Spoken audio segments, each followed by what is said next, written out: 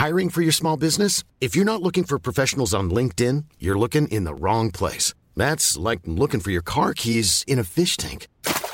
LinkedIn helps you hire professionals you can't find anywhere else, even those who aren't actively searching for a new job but might be open to the perfect role. In a given month, over 70% of LinkedIn users don't even visit other leading job sites. So start looking in the right place. With LinkedIn, you can hire professionals like a professional. Post your free job on linkedin.com/people today. Ryan Reynolds here from Mint Mobile. With the price of just about everything going up during inflation, we thought we'd bring our prices down. So to help us, we brought in a reverse auctioneer, which is apparently a thing. Mint Mobile Unlimited Premium Wireless. How to get 30, 30, bit to get 30, bit to get 20, 20, 20, bit to get 20, 20, bit to get 15, 15, 15, 15, just $15 a month? Sold! Give it a try at mintmobile.com/switch. $45 up front for 3 months plus taxes and fees. Promo rate for new customers for limited time. Unlimited more than 40 gigabytes per month. Slows full terms at mintmobile.com. Welcome to the Media Podcast. I'm Olly Mann. On today's show, the future of news as the BBC warns of bleak times ahead for the World Service without more funding, whilst Emily Bell thinks that journalists and editors should be working more closely with their social media teams. The Radio Academy faces a tricky few months as it attempts to resurrect itself, plus Hat-Trick and Avalon try to call the BBC's bluff, the Sun's Page 3 debacle, and another unnecessary quiz format is put to the test in our pointless media quiz. This is the Media Podcast, sponsored by Audioboom.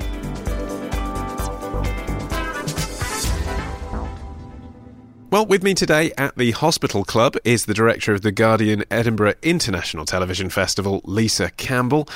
Lisa, preparations presumably well underway for the next festival. Give us a tease. What can you tell us? Well, we've actually got our 40th launch night coming up in March, and we're organising some speakers for that. So we have just signed, this is an exclusive for you. Yes.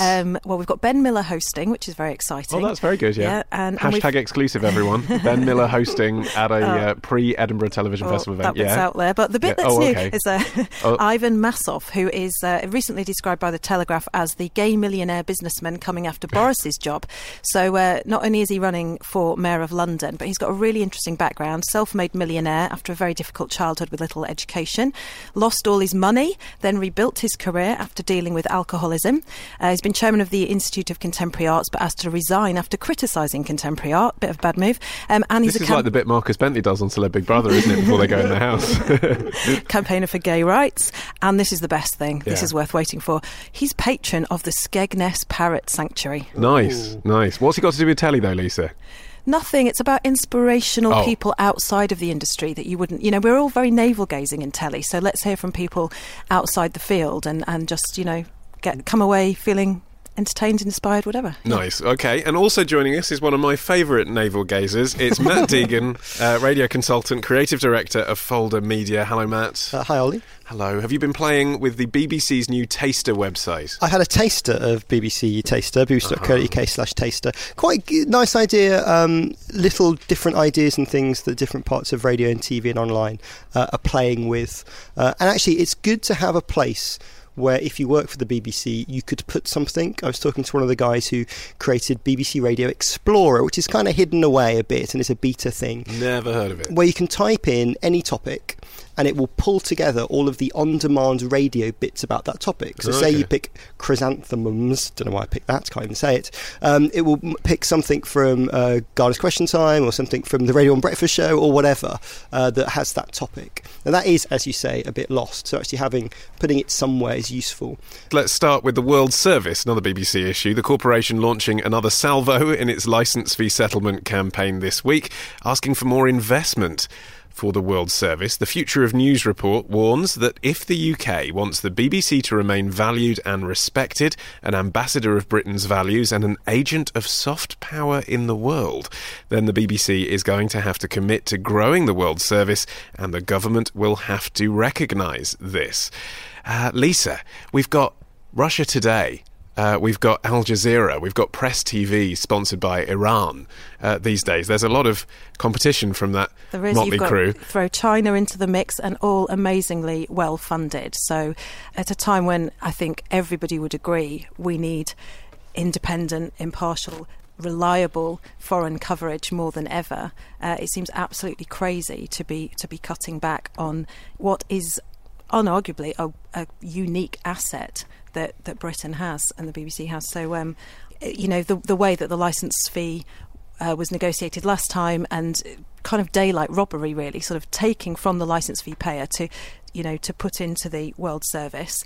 No consultation about that. That just happened. It just happened very quickly, and I think that there's serious questions asked about that, and hopefully will be addressed in the next sort of charter renewal. It seems like they're never going to be able to reverse that now, because the BBC said yes, okay, whatever you want, Mr. Cameron, at the time, and it sort of seemed logical, didn't it? It's a BBC branded service, so it comes out the licence fee. But as you say, actually, there isn't that much logic to it, because the aims of it are for the Foreign and Commonwealth Office to tell the world about Britain. But they're not going to be able to argue now for it to come out again, I wouldn't think. It's just a case of more money, and they're not going to get that. Well, this is just part of licence fee negotiation, part 87 of a 2065 series, because what the BBC are coming up with is a selection of reasons why you can't cut the licence fee. And the reason we can't cut the licence fee is that we'll cut back on the World Service, which would be a terrible thing, wouldn't it? Because they know that all the Tories are not going to agree to a cut of the World Service. So it's just another way for them to say, well, you can't take away our money, or else we will chop off the service that goes to insert country here. And they have also allowed advertising and sponsorship within the World Service for the first time. That was part of the arrangement, wasn't it? So, arguably they should be working harder on that front and bringing in more money on the commercial side. Yes, if you listen to the World Service, I think in Berlin you get ads sold by the BBC. Wonder what would happen if Russia Today wanted to advertise on the BBC. Well, that's an amazing new revenue source. Get all those broadcasters.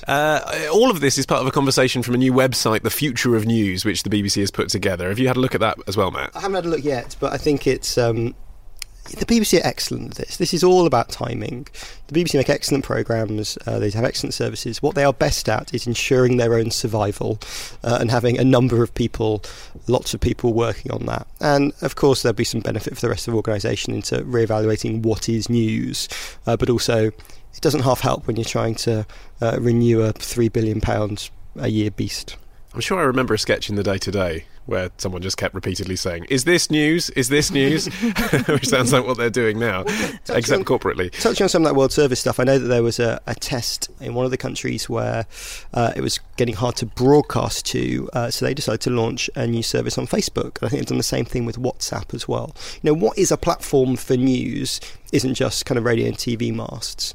If an area does not get something that's unique and different and independent, you don't need to spin up a multi-million-pound radio or TV station. Actually, Facebook newsfeed can do part of that job as well. I mean, it is all about the competition from the online players now, isn't it, with Vice and BuzzFeed and all of that, and clearly the BBC is starkly aware of that, especially given that Newsbeat is about to be relaunched and reinvented and just much more focused on bringing news to a younger audience and really helping the BBC compete in that area. And a younger audience kind of means they don't watch telly news anymore, but then this report's talking about how important the bulletins are and they will be moving forward. Do you think there's just the beginning of a discussion here about maybe one day something like BBC News Channel just won't be relevant anymore? I think the BBC News Channel is... ends up being a spine, doesn't it? It's a spine to the rest of the material, whether that's pop-up, whether that's 1 o'clock, the 1 o'clock, 6 o'clock and 10 o'clock news, or having to be able to cover stuff that's breaking. Where do people consume news? TV is watched predominantly by older people, more and more. The volume that they consume, it works for older audiences. All of the BBC's public service value needs to be in all of the places where all of their different audiences are, including young people. I mean, young people still watch a huge amount of TV, but it's how do you use iPlayer to tell people about the public service content, and they're not just skipping it to go to Family Guy. Now it's no longer broadcast on BBC Three. The numbers for the news bulletins show that they're actually healthy. It's not as though the traditional 10 o'clock or anything is really falling away. So it's about, I think, understanding where the market is headed and providing for both those audiences. Yeah, well, speaking of the future of news and social in particular, friend of the show Emily Bell delivered the Hugh Cudlip lecture this week. She used the platform to discuss the relationship between journalists and social media, how journalists need to understand that programmers are now the ones making editorial decisions. She said the social media team is no longer the group of people bullying you to tweet your story, but now key to the operation of how and what you report. I guess my question, Matt, is whether that actually pushes the news agenda in a slightly more populist way, takes it away from what you should be reporting and what you think might go viral. Someone's always chosen the news headlines. Someone's always chosen what we should cover and what we shouldn't cover. It isn't that man smoking in his office while shouting at the backbench anymore.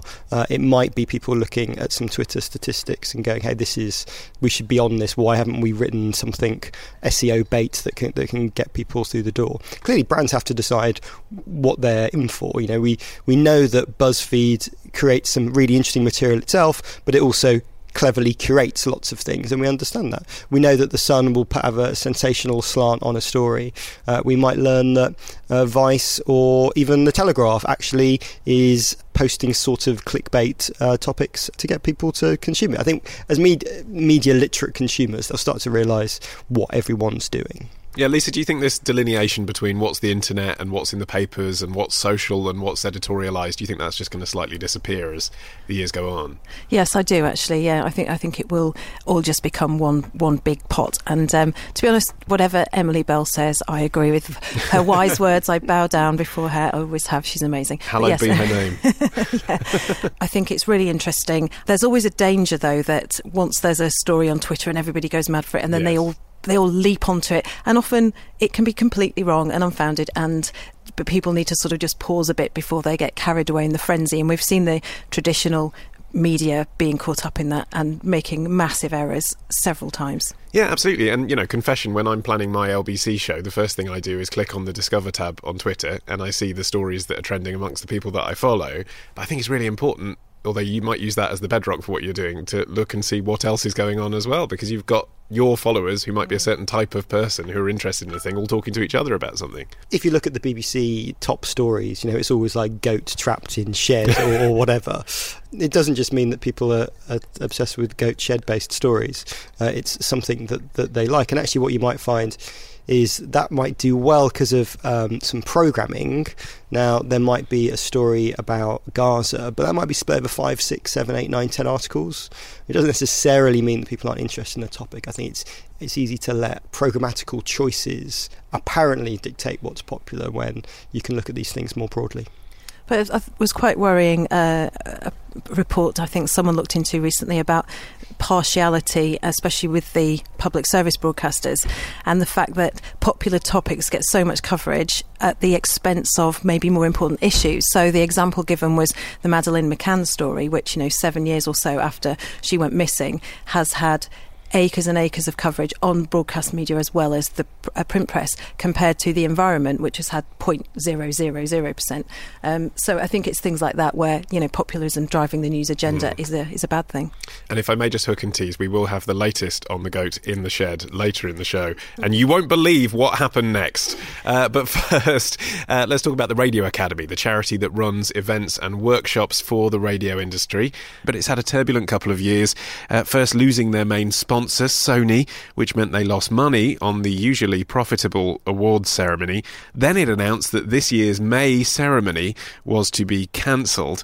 And after Chairman Ben Cooper called an emergency general meeting in December, well, to be honest, things weren't much clearer, but we did learn that all but one member of staff had been let go. Now, another meeting has been called for February.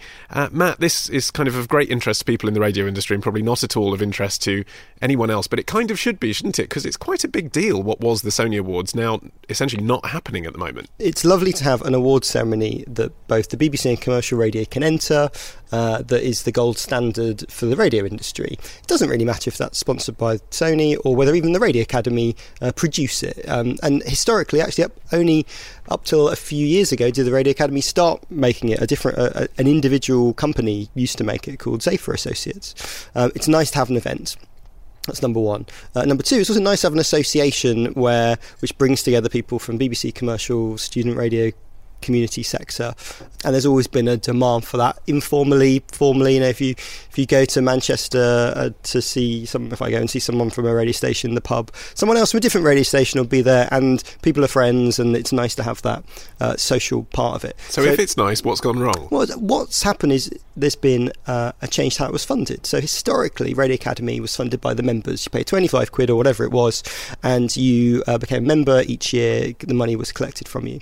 Then a few years ago, there was a view to try and engage more people. They talked to the radio groups and said, well, why don't you fund the Radio Academy? They're already putting some money. Why don't you put a bit more money? And then all of your staff then become free members as a way to engage. And that's been relatively successful.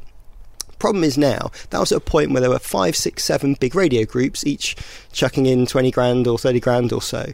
Whereas now, what was GWR, Chrysalis, Capital and GMG is all one company. It's all global radio. And probably quite rightly they're going, well, should we be spending 4 times the money to do that? And then suddenly the thing that the Radio Academy was built on has to shift and change.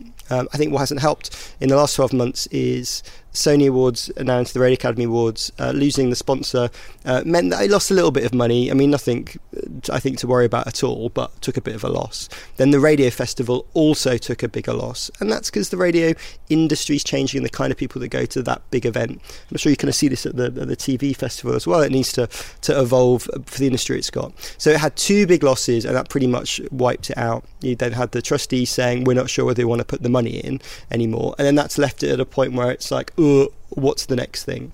So I believe there's going to be a general meeting called soon, which will be a sort of once and for all decision about what's next.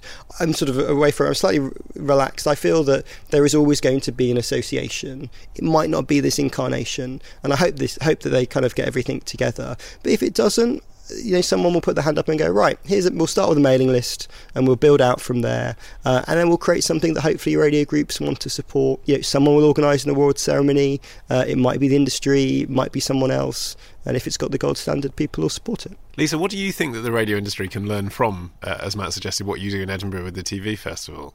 I suppose remaining engaged with the industry, and I guess we haven't had the same sort of consolidation in TV, but I mean that is happening, but it's a bigger industry to begin with. But this, in the same way the TV festival is a festival by the TV industry for the TV industry, so the programme is helped to be shaped by them. Some of the support, the resource, the people that actually work on it are all producers working and doing it on a voluntary basis.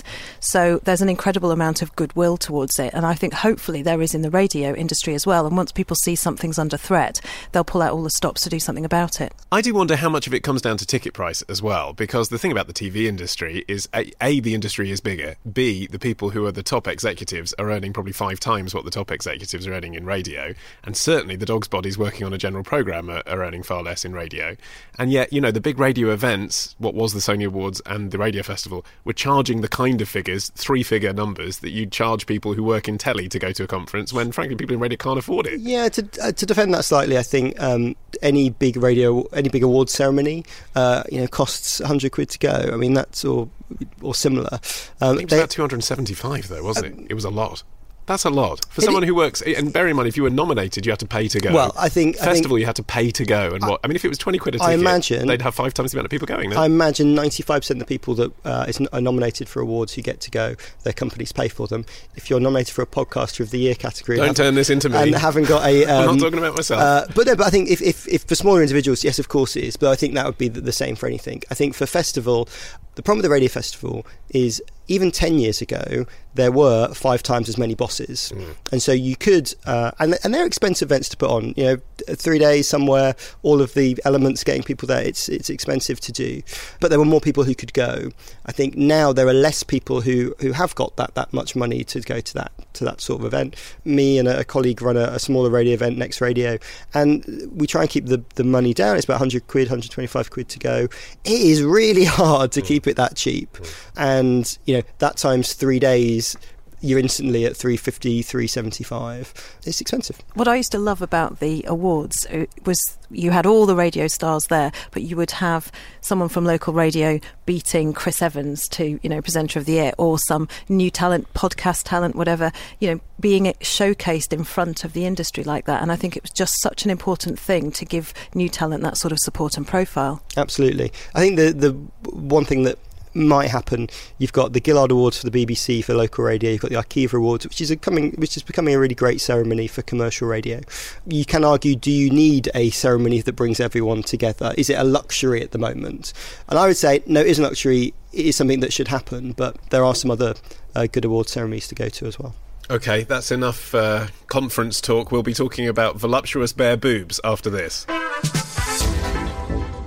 This episode of the Media Podcast is brought to you by Squarespace. Here's a cool fact. A crocodile can't stick out its tongue. Another cool fact, you can get short-term health insurance for a month or just under a year in some states. United Healthcare short-term insurance plans are designed for people who are between jobs, coming off their parents' plan, or turning a side hustle into a full-time gig. Underwritten by Golden Rule Insurance Company, they offer flexible, budget-friendly coverage with access to a nationwide network of doctors and hospitals. Get more cool facts about United Healthcare short-term plans at uh1.com. It's that time of the year. Your vacation is coming up. You can already hear the beach waves, feel the warm breeze, relax, and think about work. You really, really want it all to work out while you're away. Monday.com gives you and the team that peace of mind. When all work is on one platform and everyone's in sync, things just flow. Wherever you are, tap the banner to go to Monday.com. Hey there, it's Michelle Norris. I'm host of a podcast called Your Mama's Kitchen. When I travel, I'm usually looking for a way to find a taste of home when I'm not at home. And one of the things I love to do when I am at home is entertain. And Airbnb allows me to do that. When I was in California recently, I rented a house that had a great kitchen. And when we were sitting around the table, we were all thinking, we're in someone else's house. Someone could be in all of our homes as well. If you have a home, but you're not always at home, you have an Airbnb. Your home might be worth more than you think. Find out how much at airbnb.com/host. Squarespace's all-in-one hosting and design service allows you to create one-off sites for your new series, campaign, or online store in minutes. And with Squarespace 7, you have access to professional photography with Getty Images, so you'll never have to spend so long looking for the right shot again. Plans start at $8 a month and includes a free domain name if you sign up for 1 year. For a free trial with no credit card required, head to squarespace.com now. And you'll get 10% off a monthly or annual plan by using the code MEDIAPOD at the checkout.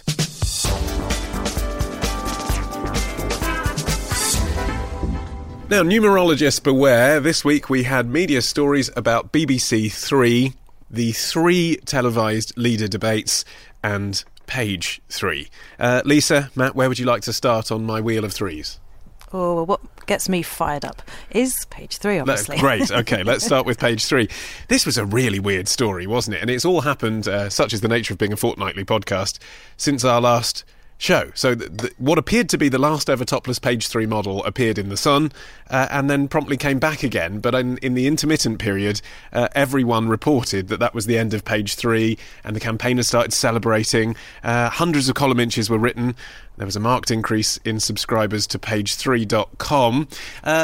Before we move on to your personal feelings, Lisa, do you think this was the plan right from the start? It seems like a car crash to me, but do you think they actually intended The Sun to do this? Take it away, put it back, get some coverage. Well, I mean, refusing to answer the request confirming whether it had or had not dropped Page 3 suggests, yes, it was, planned for right from the start, just purposefully anti-PC. I mean, there's a reason for political correctness, and it's not just some crazy leftist notion. It's because Page 3 can't be justified, and especially we're in a very different world from the world when Page 3 launched 45 years ago, when you can get cheap titillation on your handset at any time you like. So anyway, beyond that, I think just the way it brought it back in spectacularly schoolboy-like fashion. We've had a mammary lapse, tweeting images of Nicole, 22, from Bournemouth to Harriet Harman, things like that. So just nasty, childish, defiant, but moronically defiant. Except we heard that a senior source and all of that, people seem to suggest this had come directly from Rupert Murdoch himself, had said in New York, now is the time to end Page 3. Do you think all of that stuff, Matt, was just untrue, or do you think Rupert Murdoch personally changed his mind? I think it was all a gag, all intended. What I find amazing is when it was all announced, everyone assumed it was ending. I think there was a positive feeling towards the Sun, that not just finally they've done it, but they're now with everyone and we're moving on, and that's kind of a good thing. And okay, they'll get a little bit of a kick for having done it, but almost well done. And then it was sort of calmed down, and then kind of we joked. They just seem like idiots. I mean, it now makes them seem so old-fashioned. You could kind of justify it carrying on. You can't justify it carrying on, but I could see them justifying it's always been there. It's historic. It's regular. It's blah blah blah blah. But then to kind of pretend to turn it off and then bring it back just highlights just how old-fashioned it all is. Well, except for this conversation we're having. I mean, if the purpose of Page 3 in 1971 or whatever it was to be anti-establishment, and as you rightly pointed out, it become something that was old-fashioned and kind of retro, the fact that they took it away, the establishment said hooray, and then they brought it back, does look like an up yours to all of the Guardian readers, which is sort of the point of it. But even if it is, do any of the Sun readers who like Page 3 care? Do they listen to Radio 4? Do they watch Newsnight? Do they listen to the media podcast? They're oblivious to it. It makes a difference. It's like newspapers are the worst for writing about themselves, and this is almost the ultimate insider story, isn't it, in the media? It kind of is, which is why I love it. Lisa? It's a publicity triumph, isn't it?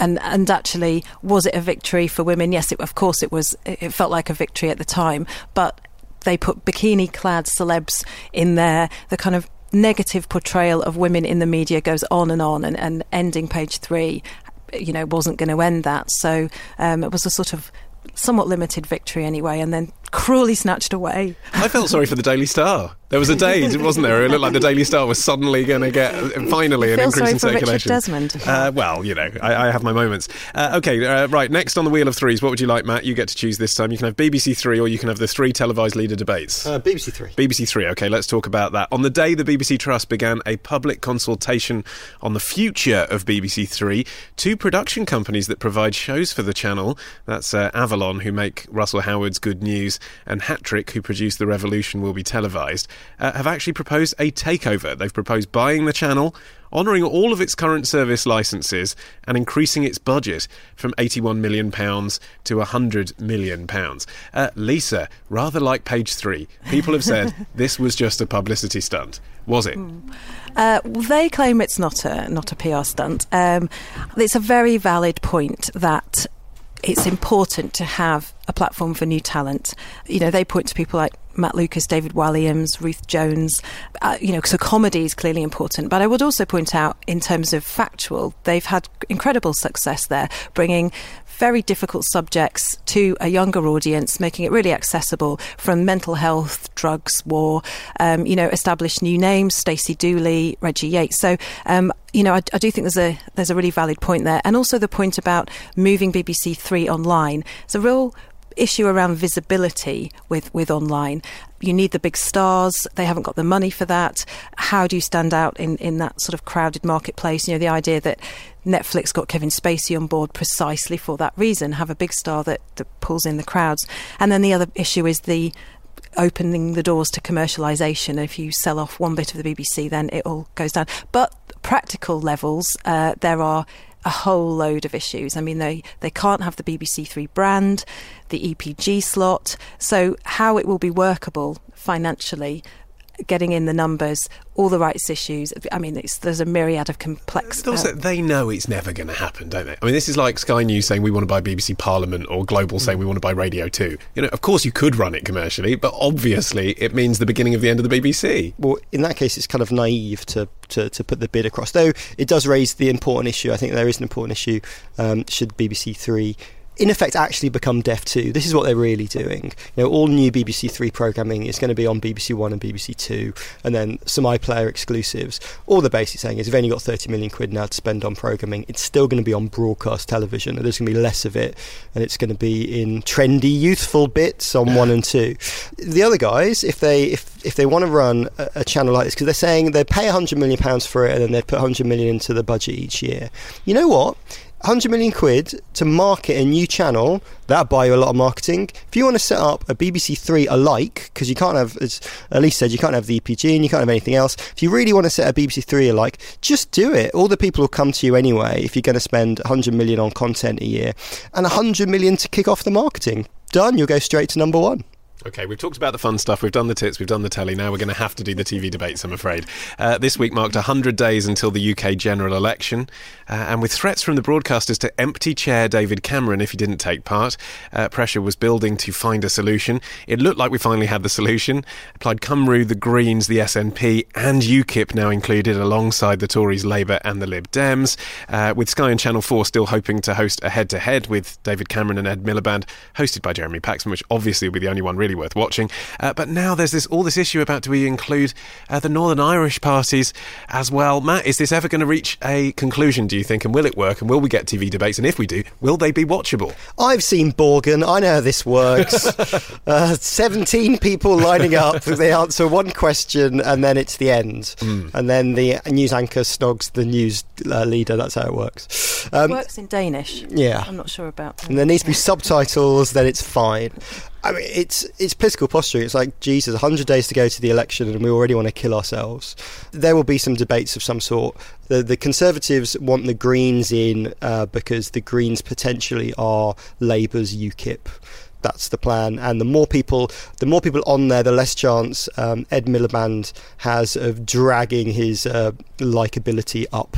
The fewer questions he gets, the harder that becomes. So the Tories are going to push for as many people as possible, and Labour pretty much are going to accept it. We're not going to have the DUP and Sinn Féin in. Really? Because in a way, I kind of think if they get part of it as well, then I want the whole hog. I want all 30 leaders. I want Respect there. I want the BNP. I want Britain First. I want the Christian Democrats. I want the Whigs. I want the monster raving loonies. I think it'd be a hilarious. It would be almost like sort of The Apprentice, but for politics. I think maybe halfway through, whoever's the invigilator moderator should go, and now the political leaders where you live. Yeah. It's not a bad idea for the Scottish ones, absolutely. Lisa, how do you feel about all of this? Well, I think, as you've very cleverly pointed out in your intro, is 3 is the magic number. There's a rule of 3 in TV, radio, podcasts, whatever, and we've already got 7 on stage, possibly 8 or 30 if you get your way. So I can imagine TV producers tearing their hair out at the thought of this. How do they make it workable? How is it not going to be terribly unwieldy? What sort of depth, context, insight are you going to get? It's just going to be a string of sound bites, and we all know who the king of sound bites is, so welcome to number 10, UKIP. Wow, that's a bold prediction from Lisa Campbell. I wonder as well, the bit that made my heart slightly kind of stop and my blood run cold was hearing Grant Shapps on Radio 4 the other day saying that the thing that was left to be ironed out was discussions with the broadcasters, as if, sort of tone was still to be discussed, never mind who's on the stage. And you just think, that's what made it quite boring last time, was that they clearly said no cutaways, no applause. If there's more of that going on, it really becomes very sterile, doesn't it? Well, the political situation is moving quite fast. Coalitions, multi-party governments, all that kind of stuff. And the politicians are making a guess about what's going to happen in this campaign. And I think they're making the wrong guess. So they're trying to get the debate, or David Cameron's trying to get the debates out really early on. As soon as the campaign really gets going, particularly driven by social, everything they say is going to be chopped up and the piss ripped out of them by the public. And they're going to be begging to have longer form discussions with the public about who they are. Because if they thought they were good at sound bites, the public get very good at sound bites on social and shared and pushed, and it's not about the kind of Twitterati sort of media end, but putting that stuff on Facebook and the kind of Britain First people have great Facebook reach because they have a really clever social media strategy of celebrating Britain and putting in horrible views at the same time. I think that the big parties will want to talk to the public. That's a really interesting point. And there's the Facebook debate that actually is happening, I think, this week or next week. Facebook and Sky doing a co-produced Q&A Q&A with, at the moment, Ed Miliband, Nick Clegg and Natalie Bennett. Lisa, is that the shape of things to come, more social stuff like that? Yeah, definitely. And I think that point is completely right. This social is really exciting. I mean, I can't wait to see the Facebook questions that come in for the politicians. I think that's going to be very amusing. Clearly, they're going to have to vet those. Does Natalie like Grumpy Cat? No, the internet's a very serious place, as we prove. Right, moving from 3s to 2s now. Radio 2, because they've announced another pop-up sister station on DAB. As the name implies, pop-up, this is a very, very temporary thing, like their Eurovision station. This time it's for country music. Matt, what can you tell us about this? I love a bit of Nashville. Yeah. Trashy TV. I got right into country music off the back of that. Country's having a bit of a resurgence. It does well on Radio 2, though, only in smaller doses. Radio Centre, in one of their reviews of the BBC, said that that's the kind of specialist music the BBC should do more of. And hey presto, 6 months later, there's a pop-up station supporting, I think it's C2C, which is the big country music It is. conference. Despite all appearances, I am a country music fan, and I went to C2C, which is the big country music event at the O2 last year. And yeah, it's noticeable that it's getting bigger and bigger every year. Bob Harris comes on stage and introduces each of the acts. So it kind of makes sense for country fans, but you can look at Radio 2 and say, they've cut overnight programming. Do they need to produce this? I know, talking to the guys who did the Eurovision pop-up channel, the actual cost of that was minuscule, even in BBC terms was minuscule, because they had so much infrastructure to support existing radio and TV programmes that actually it becomes a really efficient use of the talent that are out there. You're not going to put all of C2C on the main Radio 2. That will annoy too many people. So you've got the DAB spectrum, you've got the talent, and they're rerunning some older country documentaries as well, some newer stuff, so that they're reusing that material.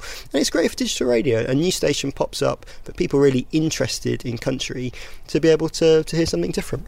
I think there's a really surprising resurgence, actually, because I was listening to Six Music the other day, and Mike Skinner was doing a guest presenting slot, and he was talking about how much country music had influenced him doing the street stuff, and it's all about the stories. And he it's played all about the loads stories. of stuff. It was a real surprise, but that was on Six Music, and Mike Skinner loves it. I think, open it up to everyone. Yeah, actually, talking of Skinners, Frank Skinner loves country music, doesn't he? Does Why he? have absolutely not leapt on this and done a country show with him? That's a Radio 2 documentary. Yeah, it is though, isn't it? I'd totally listen to that. Anyway, right, there is now finally just time for the media quiz. We need a sting. There needs to be a sting. Some real Actually, over the top. I quite like the sound of dust blowing through the room there as I sit there. This week, it is entitled Penalty Shootout. It's football themed. It's exciting, isn't it? We're all sports fans. There are a few sports stories this week in the media. So what better way, says the script, to wrap them up than with a football-related quiz?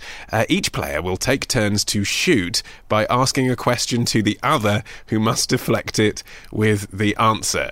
Take too long to answer and the goal will be allowed. Don't ask me how the offside rule works, because I cannot tell you. The winner gets Claire Balding. Matt, you are to go first. Take a shot at Lisa with this question. Which broadcaster this week announced it wants to screen highlights of the Cricket World Cup? That was ITV2. It was actually... That's sort of slightly an own goal. Oh, no. Because it was ITV, but it's for ITV4 that wants to show the sport, of course. Oh, okay, Yeah. yes. What do we do? Do we have a half point for that? I think hit the post and in. Okay. Producer Matt has allowed it. I'm not sure I would. No, I wouldn't Lisa, either. your turn to take a shot at Matt. Which presenter are BT Sport looking to host their Champions League coverage next year? I think that's crisp fan Gary Lineker. It is, and a point to Matt, so we're equals. Do you think that's going to happen, really? I mean, he does do stuff for NBC, he does stuff for Al Jazeera. It's not unthinkable the BBC may say, all right. It's a weird story, isn't it? I mean, where did that come from? Does it help Gary Lineker's re-signing for the BBC? There's interest from the people with all the money. Is it BT Sport saying, we're going to need something because we're going to win some more rights? Or is it just an over-enthusiastic junior person who let it slip? If I was Good his question. agent, I'd kind of want people to know. I've missed the net. I don't know the answer to that. Okay, now it's sudden death. Matt, here's your question shot for Lisa to defend with the current answer. Does this still make sense from a football point of view? It was good in paper. Okay. Which startup camera company has partnered with America's National Hockey League? Oh, this is GoPro, and they're going to do... Goal! Sorry, I'm always a bit late. So, yes, great, putting cameras that so we get the point of view of the hockey players, much more immersive and exciting, and shows the intensity of hockey, and hopefully we'll be able to see what is going on, because I can never see the ball thing, puck, whatever you call it. Some real sport expertise going on here. My God, Football Weekly are going to be quaking in their boots. I know. Final question to Matt. Okay, Lisa can put this one. Adrian Charles is to be replaced as ITV's main football anchor, but who is replacing him? Oh, don't know. It's yes, brilliant. Well, that's good, because then it would be equals, wouldn't it? Makes the game work. Lisa has won 2-1. How do you feel? I win Claire Balding. Yeah? Yes. Who wouldn't be happy with that? The answer was 5 Live's Mark Pugach, who will continue to work at BBC 5 Live, but apparently is going to take over from Adrian Charles on ITV. No word as to what ITV are going to do with Adrian Charles, though. Less. Yeah, but it can't be much less, really, unless he opens the door for people as they come into the building. Well, he's got a lot to do on 5 Live now. Yeah, he has. Wow, there's a lot of money they spent on him, wasn't it? Anyway, Lisa Campbell, congratulations. Well done. Do you feel happy? I feel very excited, thank you, yes. Yeah, which is exactly what all the big football teams say when they win the cup. That is it. I don't think that quiz is going to series. I just want No, I think if that was on the BBC Taster website, it would get quite a few thumbs down. Adrian Charles could present it, maybe. then it might work. Well, that's it for today. My thanks to Lisa Campbell and to Matt Deegan. We'll be back next week with a little bonus edition, and then normal service will be restored a fortnight later. Confused? You needn't be, because you can get every episode as soon as it's ready by subscribing at themediapodcast.com. And remember, we're on Twitter as well, at themediapodcast, or you can like our page on Facebook. This week's episode is dedicated to Andrew Jennings, a vision mixer on a variety of programmes. I've seen your name in the credits. And to Robert Droy, who is proud to be supporting the Media Podcast. Thank you, Robert. We are proud to have you. I've been Olly Mann, the producer, Matt Hill. Until next time, bye-bye.